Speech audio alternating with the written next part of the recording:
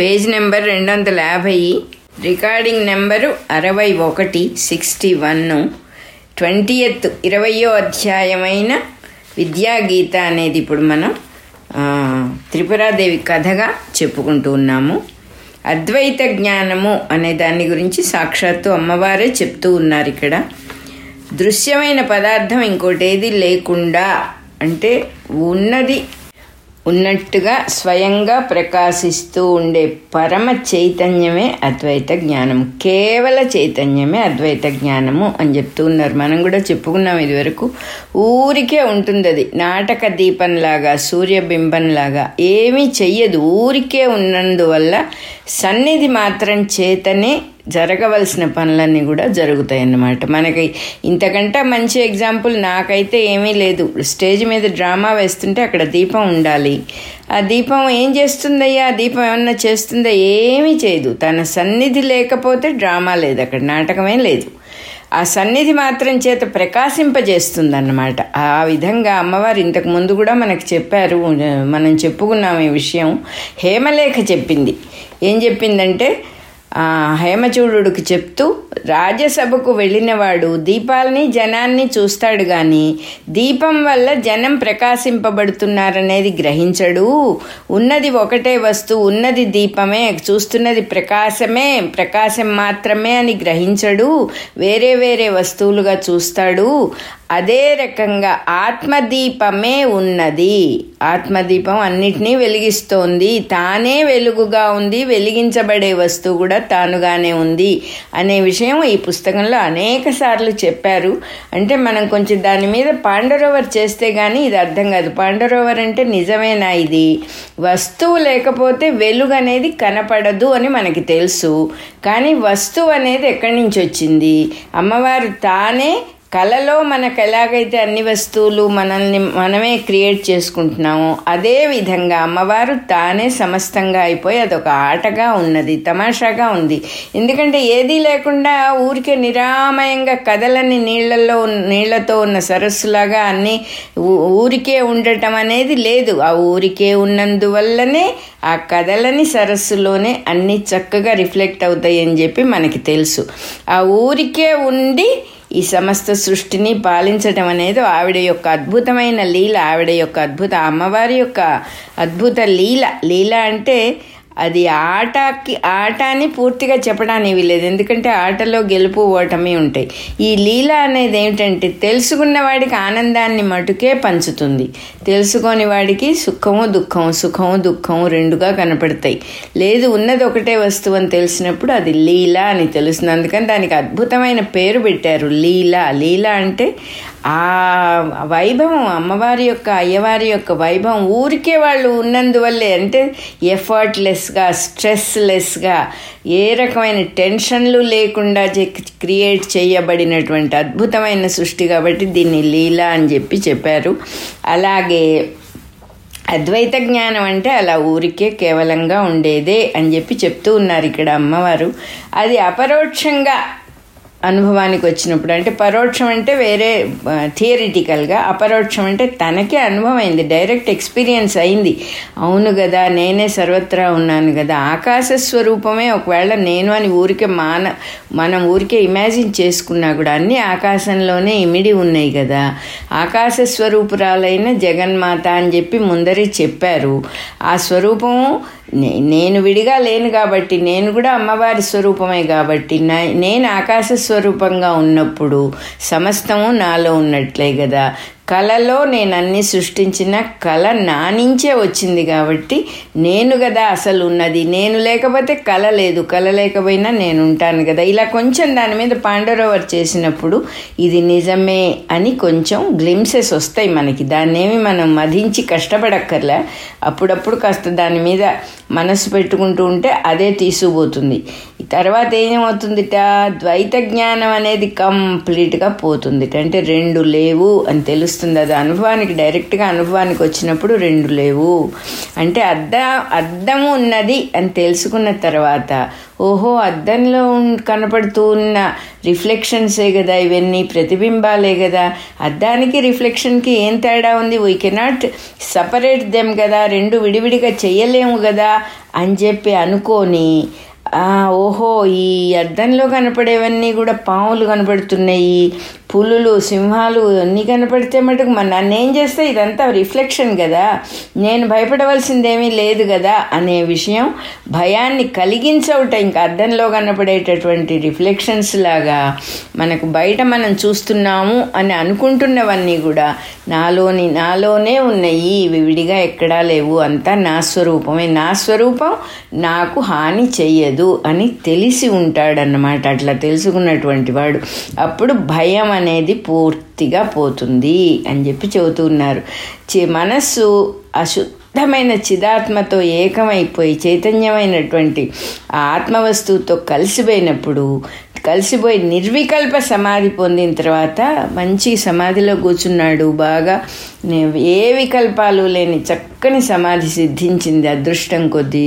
కొన్ని గంటలో రోజులో కూర్చొని లేచిన తర్వాత ఏమనుకుంటాడంటే నిజంగా మంచి దోవలో ఉన్నవాడు సమాధిలో నేను శుద్ధమైన చైతన్యమైనటువంటి ఆత్మస్వరూపంగా ఉన్నాను, బయటకు వచ్చినప్పుడు కూడా అలాగే ఉన్నాను కదా, నాలో ఏం తేడా లేదు, నేను ఎక్కడున్నా కూడా అది నాలో ఉన్నటువంటి నేనుగా ఉన్నటువంటి శుద్ధమైనటువంటి ఆత్మవస్తువుకి మార్పు ఎప్పుడూ లేదు.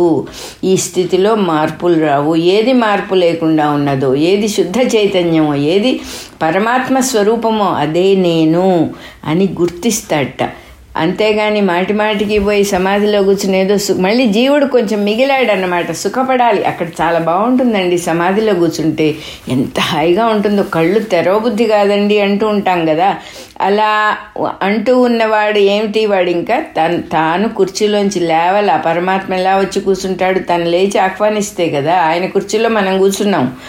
అలా కాకుండా నిజంగా సిన్సియర్ సాధకుడు తెలుసుకుంటాడట సమాధిలో.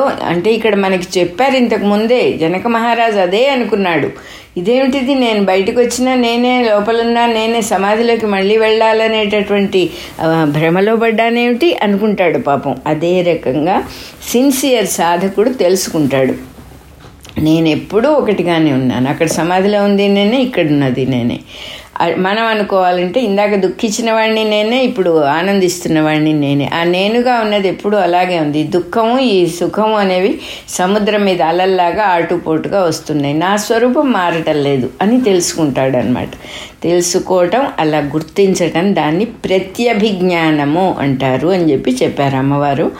ఇక్కడితో అద్వైత జ్ఞానం అయిపోయి పరజ్ఞానము అనేది చెప్తూ ఉన్నారు. మళ్ళీ పరజ్ఞానం అనే హెడ్డింగ్ దగ్గర సమాధిలో లాగానే మిగతా సమయాల్లో కూడా, అంటే కేవలం సమాధిలో ఉన్నప్పుడు నిశ్చలంగా నిశ్చింతగా ఉండి ఆత్మస్వరూపాన్ని జుర్రుకుంటూ ఉంటాడు. నిజంగా చెప్పాలంటే ఆ సుఖాన్ని అలా ఆస్వాదిస్తూ ఉంటాడు. ఎందుకంటే ఏ విధమైన వికల్పము లేదు, ఏ రకమైన డిస్టర్బెన్సు లేదు, మళ్ళీ కావాలనిపించేటటువంటి సుఖం అది.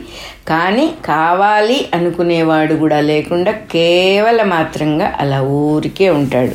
ఉన్న తర్వాత ఏం చేస్తాడట, బయటకు వస్తాడు. అలా కాకుండా సమాధిలో ఎలా ఉన్నాడో బయటకు వచ్చిన తర్వాత కూడా అలాగే ఉండేటటువంటి స్థితి ఒకటి ఉన్నదిట. అది గనక కలిగిందంటే ఎక్కడ ఏది చేస్తూ ఉన్నా కూడా ఇదంతా ఊరికే ఆట కోసమే కదా, ఇది మాయే కదా, ఇక్కడ వేరే వస్తువు అంటే ఇంకోటి లేదు కదా అనేటటువంటి సత్వత్వ బుద్ధి కలుగుతుందిట. చూసే వస్తువు సత్యము అనే బుద్ధి పోయి అసలు వస్తువు సత్యము అనేది బాగా కలుగుతుందిట ఆ బుద్ధి. అంటే ఇంతకుముందు ప్రతిదీ సీరియస్, మనకి ఇది నిజమే అన్నట్టే ప్రతిదీ వ్యవహరిస్తాం.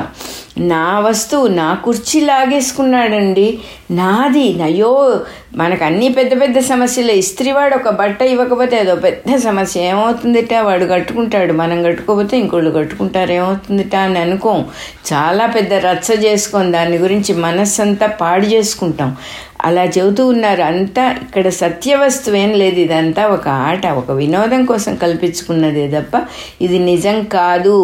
అసలు వస్తువు చూసేవాడిని నేను ఎప్పుడు ఇదే రకంగా ఇలాగే ఉన్నాను, నాలో ఎటువంటి మార్పు లేదు అని తెలుసుకుంటాడట.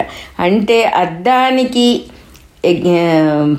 రిఫ్లెక్షన్స్కి ఎట్లా తేడా లేదో ఆత్మలో ప్రతిబింబిస్తూ ఉన్న అన్ని పదార్థాలకు కూడా ఆత్మకి భిన్నంగా, ఆత్మ కాకుండా వేరే ఎగ్జిస్టెన్స్, వేరే అస్తిత్వం అసలు లేదు కదా అని తెలిసిపోతుందిట.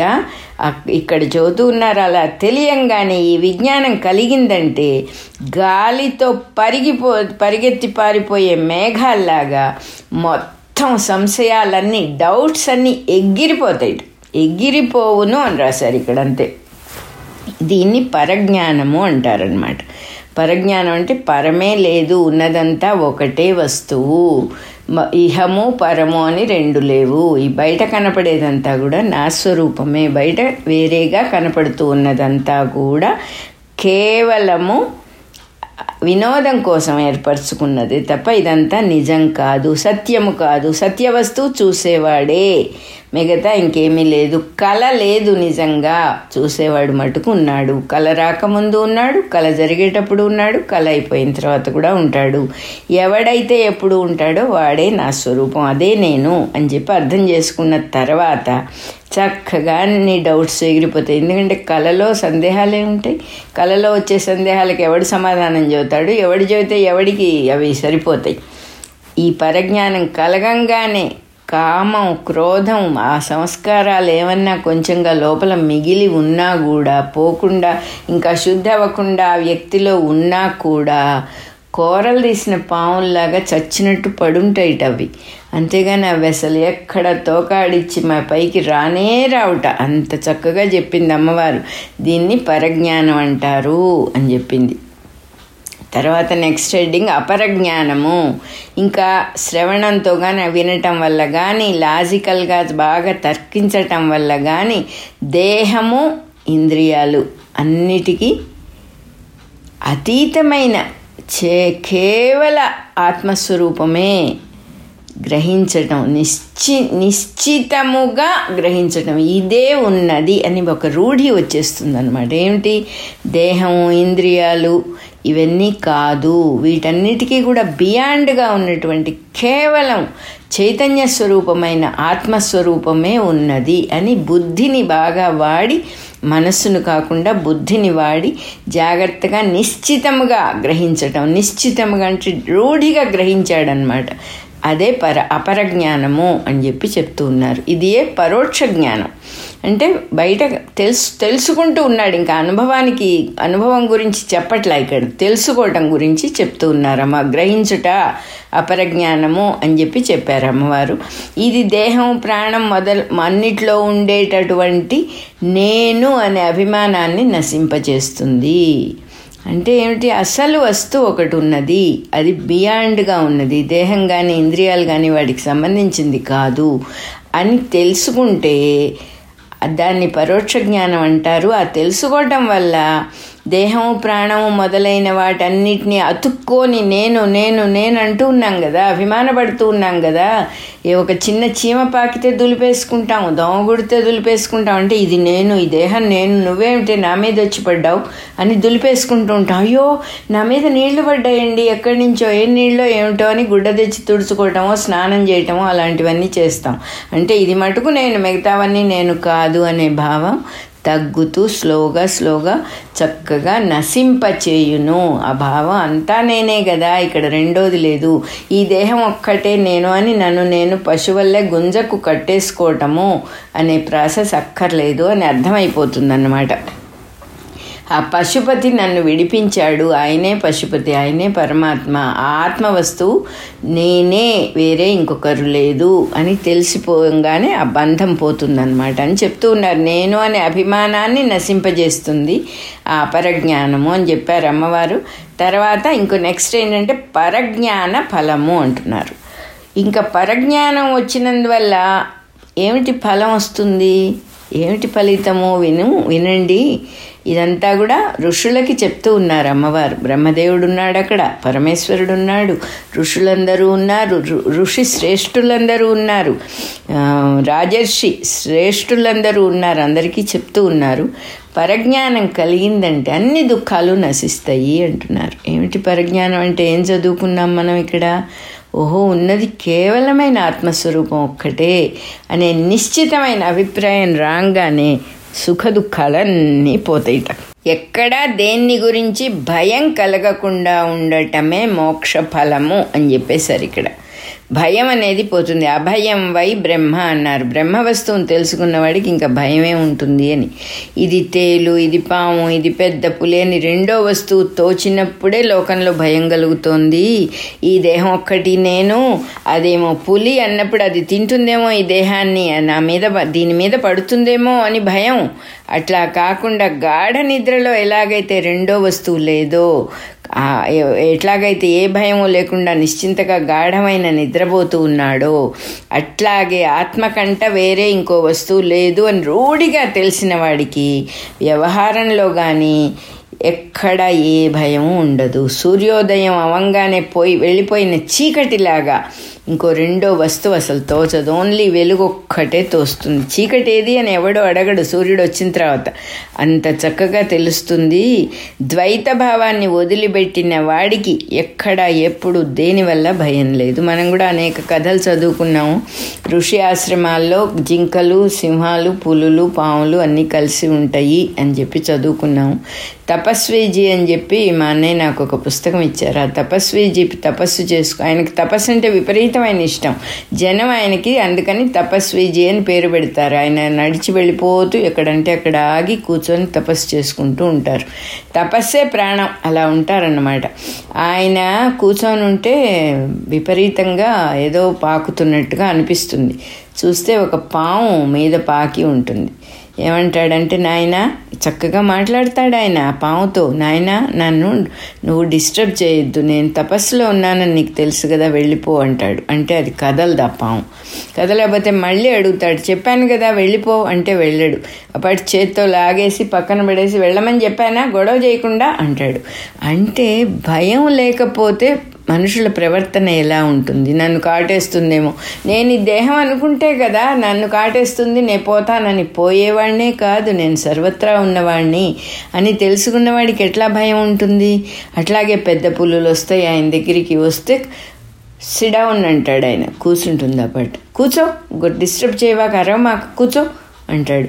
అది గుర్ర గుర్ర అంటూ ఉంటే మళ్ళీ మధ్యలో కళ్ళు తెరిచి, నువ్వు అలా అంటూ ఉంటే, అరుస్తూ ఉంటే నాకు డిస్టర్బెన్స్ కొంత, పోయి బయట కూర్చో అంటారు ఆయన. అంటే అప్పటి అది గుహ బయటికి వెళ్ళి కూర్చుంటుంది.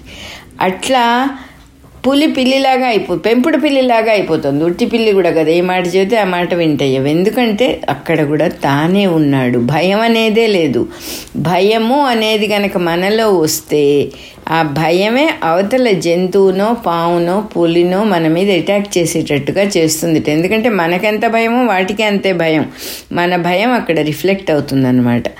అందువల్ల అభయం వై బ్రహ్మ అన్నారు. రెండో వస్తువే లేదు, ఇది అద్దంలో కనబడుతూ ఉన్న రిఫ్లెక్షన్. ఆ పులి, ఆ సింహం, అది నన్నేం చేస్తుంది అని తెలుసుకున్నవాడిలాగా ఉన్నదంతా ఒకే వస్తువు అని అన్ని శాస్త్రాలు, అన్ని పురాణాలు, అన్ని వేదాలు, అన్ని ఉపనిషత్తులు చెప్తూ ఉన్నదే అది ఉన్నదొకటే, రెండో వస్తువు లేదు అని చెప్తూ ఉంటే మనం పట్టించుకోకుండా భయపడటంలో చిన్న పిల్లవాడి లక్షణాలు ఉన్నాయి తప్ప ఇక్కడ మనలో తెలుసుకున్న లక్షణంగా లేదా. భయమే పోతుంది. సర్వత్రా ఉన్నది ఆ వస్తువే.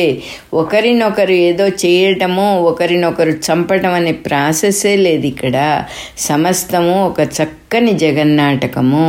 ఇదంతా కూడా అద్దంలో కనపడే ప్రతిబింబంలాగా అమ్మవారు తనలో రిఫ్లెక్ట్ చేస్తూ ఉన్నటువంటి విషయం.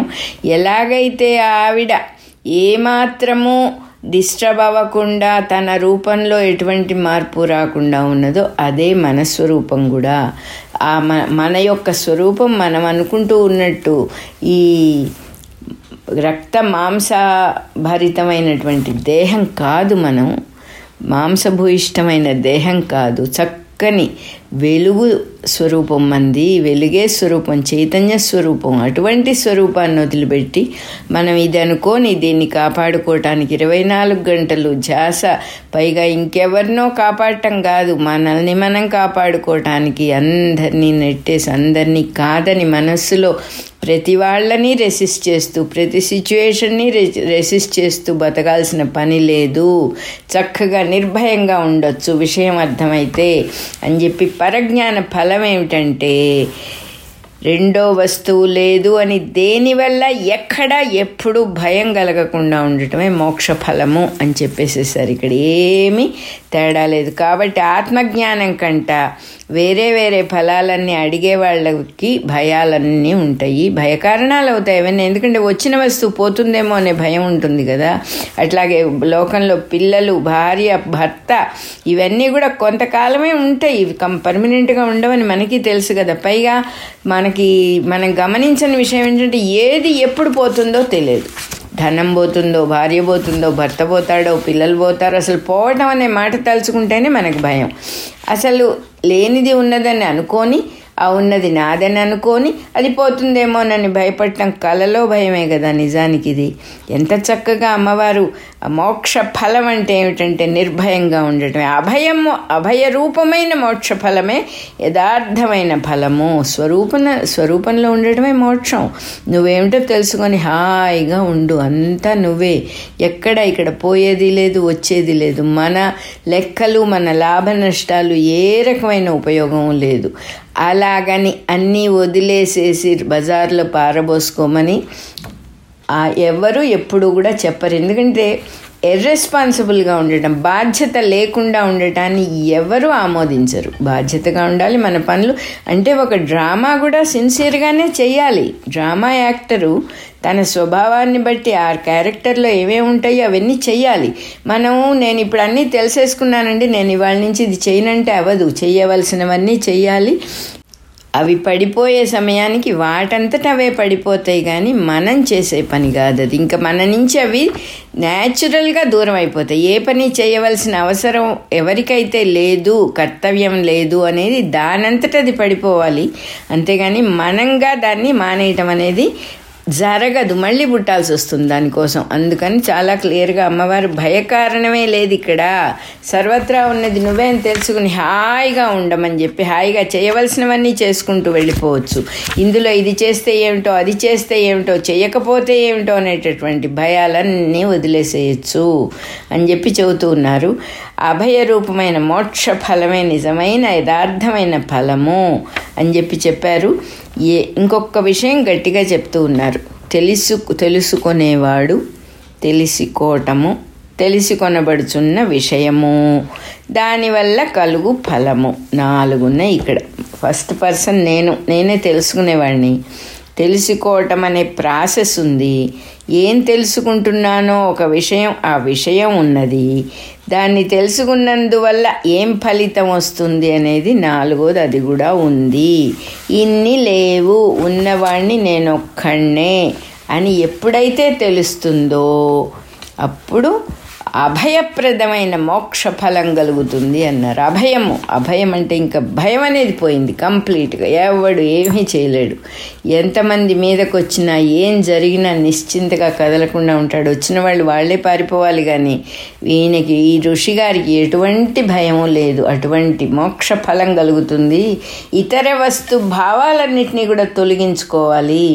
అంటే వేరే వస్తువులు ఉన్నాయి అనే ఇన్నాళ్ళు బాగా ఇంపోజ్ చేసుకున్నాం కదా, కొత్త వస్తువులు కనిపెట్టాం, వాటి పేరిది, దాని పేరిది, దాని పేరిది, దాని పేరిది అని మననం చేసాం. అవన్నీ తొలగించుకోవాల్సిన సమయం వచ్చింది. అన్నీ తొలగించుకున్న తర్వాత నిద్రపోయేవాడు చీకటిలో తమస్సులో ఉన్నట్టుగా కాకుండా క్లియర్గా చెబుతూ ఉన్నారు ఇక్కడ. ఇది అయోమయ స్థితి కాదు, శుద్ధమైన ఆత్మస్ఫురణ అది ఉన్నప్పుడే అది నిజమైన జ్ఞానము. అది ఏ జ్ఞానము? నిద్రపోయి అయోమయంగా ఏదో తెలియకుండా ఉన్నాడండి, ఆయన ఎప్పుడు అలాగే ఉంటారండి వారు, అది కాదు. అన్నీ తెలిసి నిశ్చలంగా ఉంటాడనమాట. అది నిజమైన జ్ఞానం. తెలుసుకునేవాడి స్వరూపం కూడా ఇదే. అసలు వాడి స్వరూపం ఏంటంటే ఆత్మస్వరూపమే. ఏం తెలుసుకుంటున్నాడు వాడు అనేది లేదు అక్కడ. ఉన్నది ఒకటే వస్తువు. అని చెప్పి చెబుతున్నారు. అలాగే మా గురువుగారు నాకు చెప్పారు మంత్రం ఇచ్చినప్పుడు, నువ్వు మంత్రము, మంత్రదేవత, మంత్రఫలము 4 ఒకటే అని తెలియాలి నీకు అని చెప్పి చెప్పారు. ఇది చదివితే అది గుర్తుకొస్తుంది. ఆ మంత్రం చేస్తూ ఉంటాం, చేసినప్పుడు ఆ మంత్రానికి నాకు అభేదము, ఆ మంత్ర ఫలితానికి నాకు అభేదము, ఆ మంత్రం చేయటం అనే ప్రాసెస్కి నాకు అభేదము, చేసేవాడిని నేను విడిగా లేను, ఇలా తెలుసుకోవాలన్నమాట. అది చెప్తూ ఉన్నారు ఇక్కడ. మా గురువు గారు నాకు చెప్పినట్టుగానే ఇక్కడ కూడా అమ్మవారు ఏం చెప్తూ ఉన్నారంటే, స్వరూపాన్ని గుర్తింపజేయటమే గురువు చేసేటటువంటి శాస్త్రం చేస్తూ ఉన్నటువంటి పని. గురువు శాస్త్రము ఏం చేస్తున్నాయంటే మన స్వరూపాన్ని మనం గుర్తించేటట్టుగా చేస్తున్నాయి. తన చేత తెలుసుకోబడుతున్న విషయం కూడా అదే, ఇంకా వేరే ఏమీ లేదు. జ్ఞాత, జ్ఞానము, జ్ఞేయము అను 3ంటికి భేదం తొలగిపోవటమే మోక్ష ఫలము అని చెప్పేశారు. 3 లేవు ఇక్కడ. ఉన్నది ఒకటంటే జ్ఞాత అంటే తెలుసుకునేవాడు, జ్ఞానం అంటే దేన్నైతే తెలుసుకోవడం అనే ప్రాసెసే జ్ఞానం, జ్ఞేయము అంటే తెలుసుకోబడే వస్తువు. ఈ 3 లేవు ఇక్కడ. ఉన్నది ఒకటే. ఆ భేదం తొలగిపోవటమే అసలైన ఫలము. 3 లేవు, ఉన్నది ఒకటే అని తెలియటమే. ఈ భేదాలు నిజంగా లేవు, వ్యవహారం కోసం కల్పించుకున్నవి ఇవన్నీ కూడా. అంటే రెండో వస్తువు లేకపోతే ఆటే లేదు అసలు, అందువల్ల కల్పించుకున్నాం. మళ్ళీ ఏం చేస్తారు చిన్నపిల్లలు, ఇన్ని సామాన్లు పెట్టి చక్కగా ఆడుకుంటారు. వాడికి నిద్ర రాగానే ఆ సామాన్ల మధ్యలో అన్నీ వదిలేసి అట్టాగే పడుకొని నిద్రపోతాడు పసివాడు. అన్నీ వదిలేసేసాడు. వాడికి ఇవి వేరుగా లేవు వాడి దృష్టిలో. ఆడుకున్నంతసేపు ఆడుకొని వదిలేసేసాడు. మనం వదలట్లా, పట్టు కూర్చుంటున్నాం. అది చెబుతూ ఉన్నారు, వదలాలి అవి, వాటికి నీకు తేడా లేదు, అవి నీతో పాటే వస్తాయి, నువ్వు ఎక్కడ పోయినా డోంట్ వరీ, ఎందుకంటే నువ్వే అది అని చెప్పి చెబుతున్నారు. కాబట్టి కొత్తగా లభించే ఫలితం ఏమీ లేదు ఇక్కడ. ఉన్నది ఒకటే వస్తువు. 3 ఇంకో గట్టి మాట చెబుతూ ఉన్నారు. ఎప్పుడైతే ఈ 3 ఉంటాయో, ఈ 3 భాషిస్తూ ఉంటాయో, అంటే తెలుసుకునేవాడు, తెలుసుకోబడేది, తెలుసుకోవటం అనే ప్రాసెస్ ఉంటుందో, కొండలాగా సంసారం అడ్డంగా నిలిచే ఉంటుంది, అది పోదు. అన్ని భేదాలు నశించి వీటన్నిటికీ ఏది ఆశ్రయంగా ఉంది? ఈ భావాలన్నిటికీ ఆత్మవస్తువే. లేకపోతే ఏది లేదు కదా.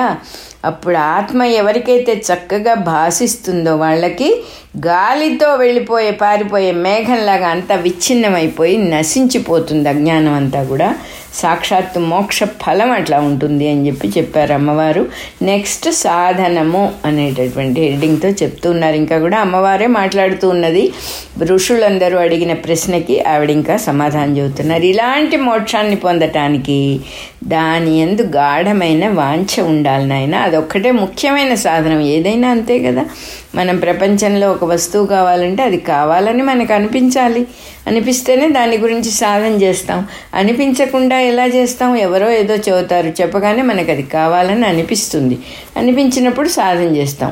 ఆ సాధనలు సాధారణ పదార్థాలు కాదు ఇక్కడ. దీని యందు గాఢమైన వాంఛ కావాలి. అంటే ఇంకా ఏది వద్దిది ఒకటి ఉంటే చాలు. ఏది పొందితే ఇంకా ఏది పొందనక్కర్లేదో, ఏది ఉంటే ఇంకేది అవసరం ఉండదో అది కావాలి అని దాని యందు తత్పరత్వం కావాలట. ఆ తత్పరత్వం అంటే అదొక్కటే కావాలి. అది లేకపోతే అదొకటే నాకు కావాల్సింది అనేది కనుక లేకపోతే 1,00,000 సాధనలు చేసినా కూడా రకరకాల ఏం ప్రయోజనం లేదు. అవన్నీ కూడా ఇన్కంప్లీట్. దానివల్ల ఏమవుతుంది, మళ్ళీ రావటం పోవటం అనే ప్రాసెస్లోనే ఉంటాయి. అది మన వాంఛ, మన కోరిక ఇదొక్కటే నాకు కావాలి. ఈ తలుపు ఒక్కటి, మోక్షద్వారం ఒక్కటి తెరిస్తే చాలు, మిగతా తలుపులన్నీ మూసేయి తండ్రి అని మనం నమస్కారం పెట్టుకోగలిగితే అప్పుడు వాడికి తప్పకుండా దొరుకుతుంది. అసలు వాడు అది అనుకోగానే ముక్తుడే అంటున్నారు. ఎవడైతే అన్ని విధాల తత్పరుడై ఉంటాడో, అదే కావాలి నాకు అనుకుంటాడో, వాడు ముక్తుడి కిందే లెక్కట. అయిపోయింది వాడి సాధన అంతే అని చెబుతున్నారు. అన్ని విషయాల్లోనూ ముక్తుడే, అన్ని విధాలా వాడు ముక్తుడే. అట్లాంటి వాడు కొన్ని రోజుల్లో కానీ వాడికి ముక్తి రావచ్చుట, నెలల్లో కానీ సంవత్సరాల్లో కానీ, కనీసం ఇంత బాగా లేట్ అయితే చనిపోయేటప్పుడైనా కూడా ముక్తుడైపోతాడు. ఆ తత్పరత్వమే, ఆ శ్రద్ధ, తనకేం కావాలనేటటువంటి రూఢి, ఇదొక్కటే నాకు కావాల్సింది, మిగతా అవన్నీ నాకు అవసరం లేదు అని తెలుసుకున్న వాడికి అంత ఈజీగా వస్తుంది అని చెప్పి చెప్తూ ఉన్నారు అమ్మవారు. బుద్ధిలో ఉండే అనేక దోషాల వల్లనే జనమంతరు కూడా ఘోరమైన సంసారంలో పడి తాపం పడుతున్నారు, తాపాన్ని పొందుతున్నారు. ఇందులో అనాశ్వాసము, కామవాసన, జడత్వము అనే ఈ 3 దోషాలు 3 విధాలుగా ఉన్నాయట. దోషాలు అవేంటంటే సంశయము, విపర్యయము అని. అనాశ్వాసం 2 విధాలుగా ఉందిట. ఫస్ట్ది అనాశ్వాసం. అనాశ్వాసం అంటే ఏమిటంటే 2 విధాలుగా ఉందిట. అది సంశయం, ఎప్పుడు డౌటే వాడికి. విపర్యయము అంటే సంశయం అంటే ఏంటి, మోక్షం ఉందో లేదో అని సందేహిస్తాడు. ఏదో చిన్న చిన్న విషయాల్లో సంశయం కాదు, అసలు ఆ మోక్షం మనకు తెలియదు కదా, అది ఉందో లేదో అనుకుంటాడట. దాన్ని సంశయాత్మ అన్నమాట. సంశయం ఫస్ట్ది. రెండోది విపర్యయం. విపర్యయము అంటే ఏంటంటే మోక్షం లేనే లేదు అసలని వాడు రూఢిగా గట్టిగా డంకా బజాయించి చెబుతాడు. అది విపర్యయం. ఈ 2 లక్షణాలు ఉంటాయి. అనాశ్వాసము అనేటటువంటి దోషంలో ఫస్ట్ దాంట్లో సంశయము, విపర్యయం. మోక్షం ఉందో లేదో అని ఒకటి, అసలు లేదని ఒకటి. ఈ 2 దోషాలు ఉంటాయి. అందువల్ల వాడు ముందుకెళ్ళలేడు. తత్పరత్వానికి ఇవి చాలా ప్రతిబంధకాలు, ముఖ్యమైన ప్రతిబంధకాలు. ఇవి అడ్డం పడిపోతాయి మనిషిని ముందుకెళ్ళనివ్వకుండా. అంటే నువ్వు దేని గురించి ప్రయత్నం చేస్తున్నావు అదే లేదు అని అనుకోవటం అనేది చాలా అడ్డం పడుతుంది. కాన్సన్ట్రేట్ చేయలేడు, ఫోకస్ చేయలేడు. ఇంకా చాలా ముఖ్యమైన అడ్డంకులు అని చెప్పారు. మోక్షం ఉన్నది అనే దృఢమైన నిశ్చయం వల్లనే ఈ 2 క్రమంగా నశిస్తాయి. మనసుకు నచ్చజెప్పుకోవాలి, నువ్వు నోరు మూసుకో, నీకేం తెలియదు, నువ్వు సంశయాత్మవి, మోక్షం ఉన్నది అని చెప్పి వేద గ్రంథాలు, ఉపనిషత్తులన్నీ ఘోషిస్తూ ఉన్నాయి. ఋషులందరూ కూడా నిశ్చయించి చెప్పారు, నువ్వు నోరు మూసుకో, మోక్షం ఉన్నది, నాకు కావాల్సింది అదే అని మనస్సుకు నచ్చజెప్పుకోగలగాలి.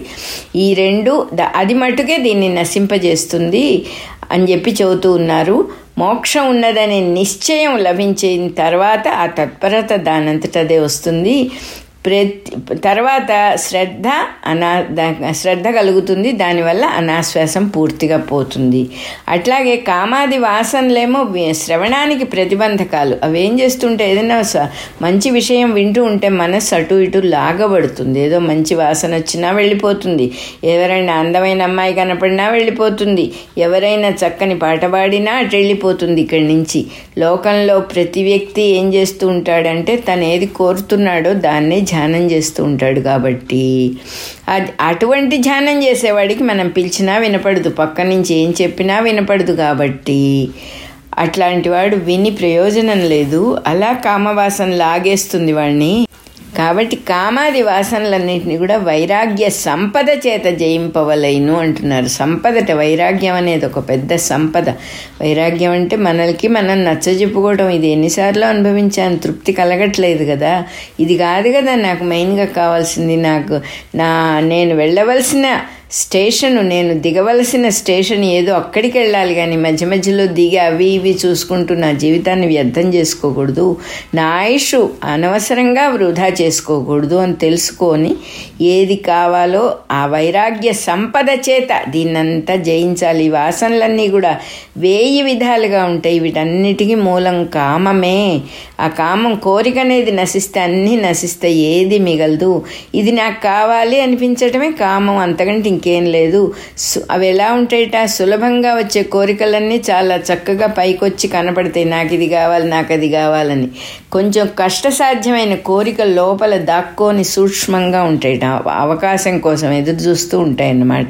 10 రూపాయలు రాగానే 10 రూపాయలతో ఏమొస్తుంది అని అప్పుడు లేస్తుంది లోపల నుంచి కోరిక. 1,00,000 రూపాయలు రాగానే 1,00,000తో ఏం చేయొచ్చు, ఇన్నాళ్ళు అణిచిపెట్టుకున్నది ఇప్పుడు పైకి లేస్తుందని చెప్తూ ఉన్నారు క్లియర్గా. ఇక్కడ సూక్ష్మంగా ఉంటాయి, దుర్లభమైనవి సూక్ష్మంగా లోపలగా ఉంటాయి. దృఢమైన వైరాగ్యంతో వాటి అన్నిటినీ కూడా నశింపచేసేయాలి.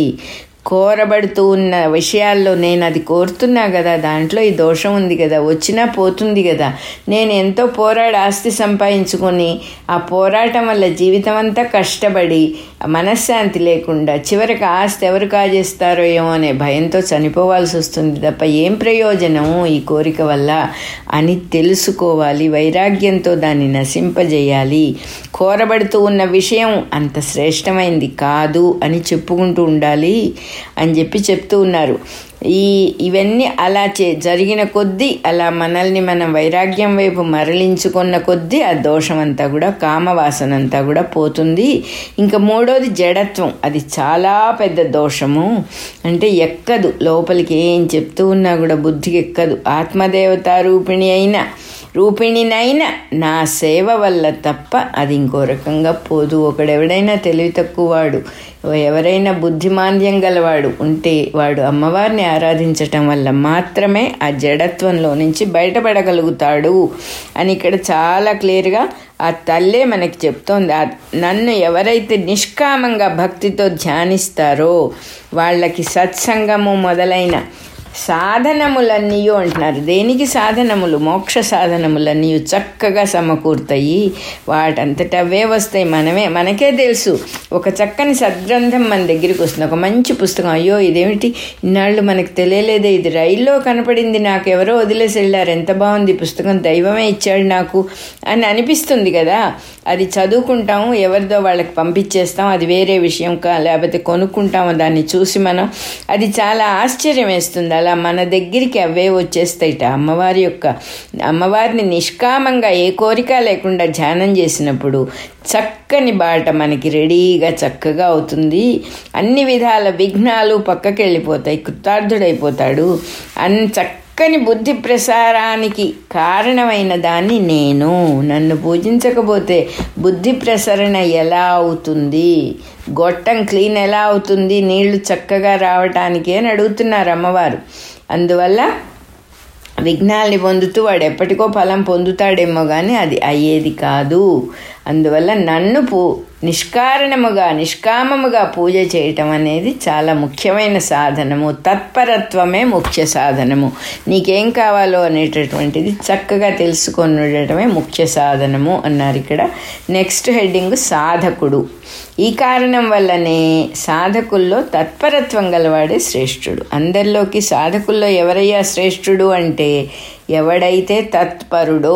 తత్పరత్వం అంటే వాడికి ఏం కావాలో వాడికి క్లారిటీగా చక్కగా తెలుసు, అటువైపే ఫోకసింగ్గా ఉంటాడు. దానికి సంబంధించిన పనులే ఏం చేయాలో అవే చేస్తాడు.